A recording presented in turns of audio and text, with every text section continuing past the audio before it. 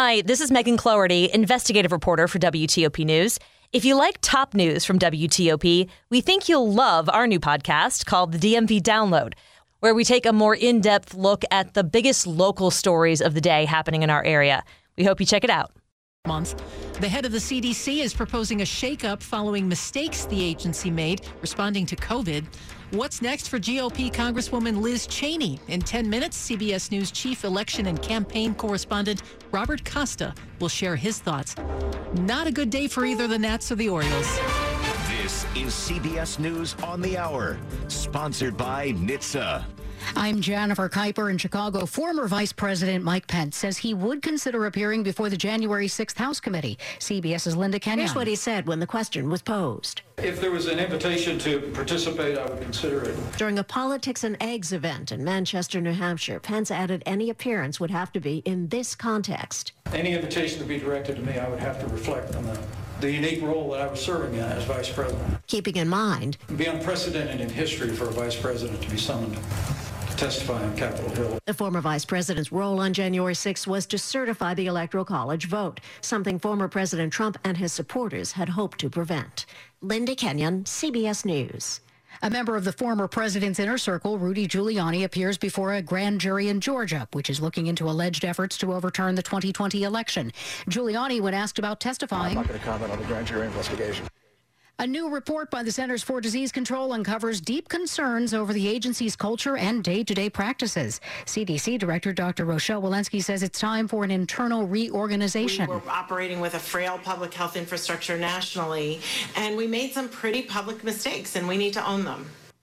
Dr. Tedros Ghebreyesus of the World Health Organization says more than 35,000 cases of monkeypox have now been reported from 92 countries and territories, with 12 deaths. Almost all cases are being reported from Europe and the Americas, and almost all cases continue to be reported among men who have sex with men. CBS's Jim Krasula reports on random gunfire along a highway in the Deep South. Police in Auburn, Alabama have arrested a 39-year-old man on charges he shot randomly at motorists in 3 separate incidents along busy I-85 at East Alabama and West Georgia Wednesday morning. A 45-year-old man who was shot from behind while driving on the highway near Auburn is hospitalized in critical condition.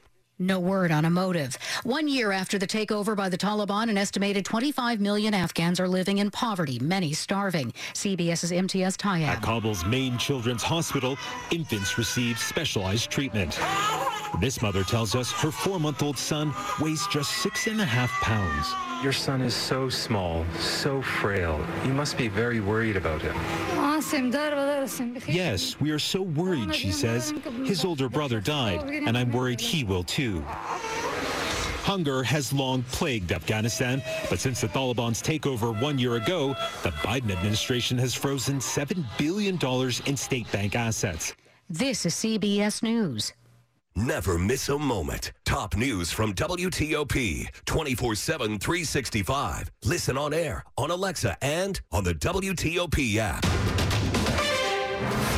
9:03 Wednesday, August 17th, 2022. Some rain in the area. 68 degrees going down to the 60s tonight.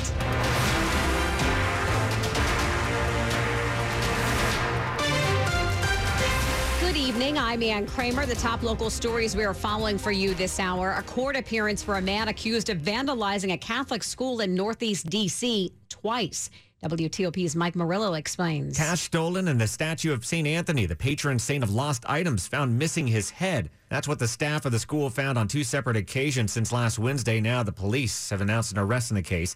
D.C. police say 32-year-old Demetrius Hansford of Northeast is responsible. He appeared in court today but pleaded not guilty to the charges of theft, burglary, and destruction of property. The case is also being investigated as a bias or hate crime. According to court documents, D.C. police identified him in the case after items stolen from the school were found at his mom's place after she called the cops claiming he hit her. He pleaded not guilty to the school vandalism and to hitting his mom, and he was held not on those cases but for a robbery charge out of North Carolina against him. Mike Murillo, WTOP News. Well, changes could be coming to how history is taught in Virginia's public schools.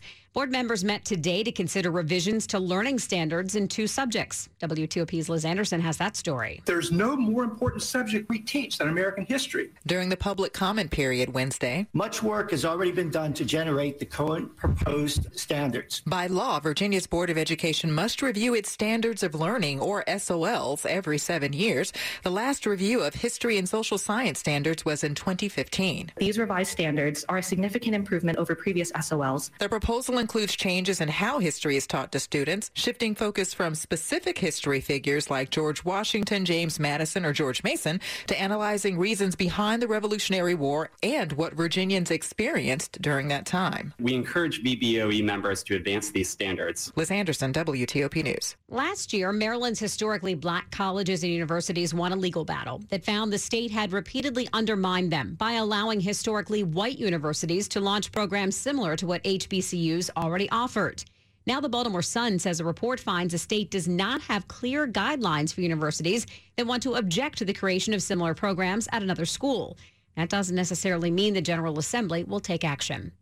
A likely case of monkeypox is reported at the University of Maryland tonight, and a campus health official has advice for students and staff before classes start later this month. The chief medical officer at the University of Maryland in College Park sent out an email to the campus community explaining that a staff member is reported to have the first presumptive case of monkeypox at the school.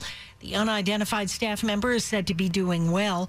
The email advises that you should avoid skin-to-skin contact with anyone who has a rash resembling monkeypox, and sharing items like clothing, towels, or other objects should also be avoided. The symptoms of monkeypox can include fever, muscle aches, and rashes that can look like pimples or blisters.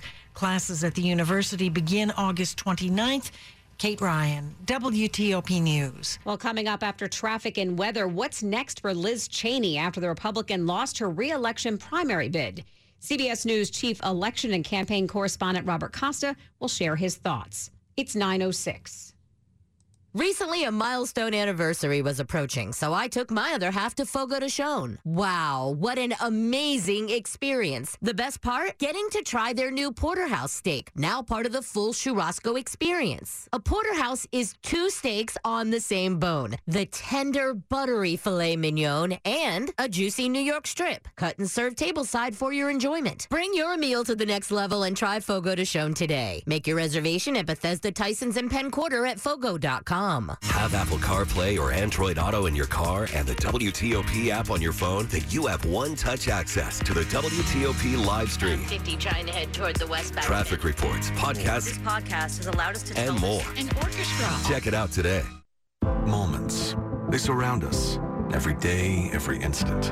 In a region where news is never ending, a singular sound defines our moments. A constant signal. WTOP News, 103.5 FM. Will never miss a moment. The Beach Boys, live in concert. 60 years of the sounds of summer. August 28th at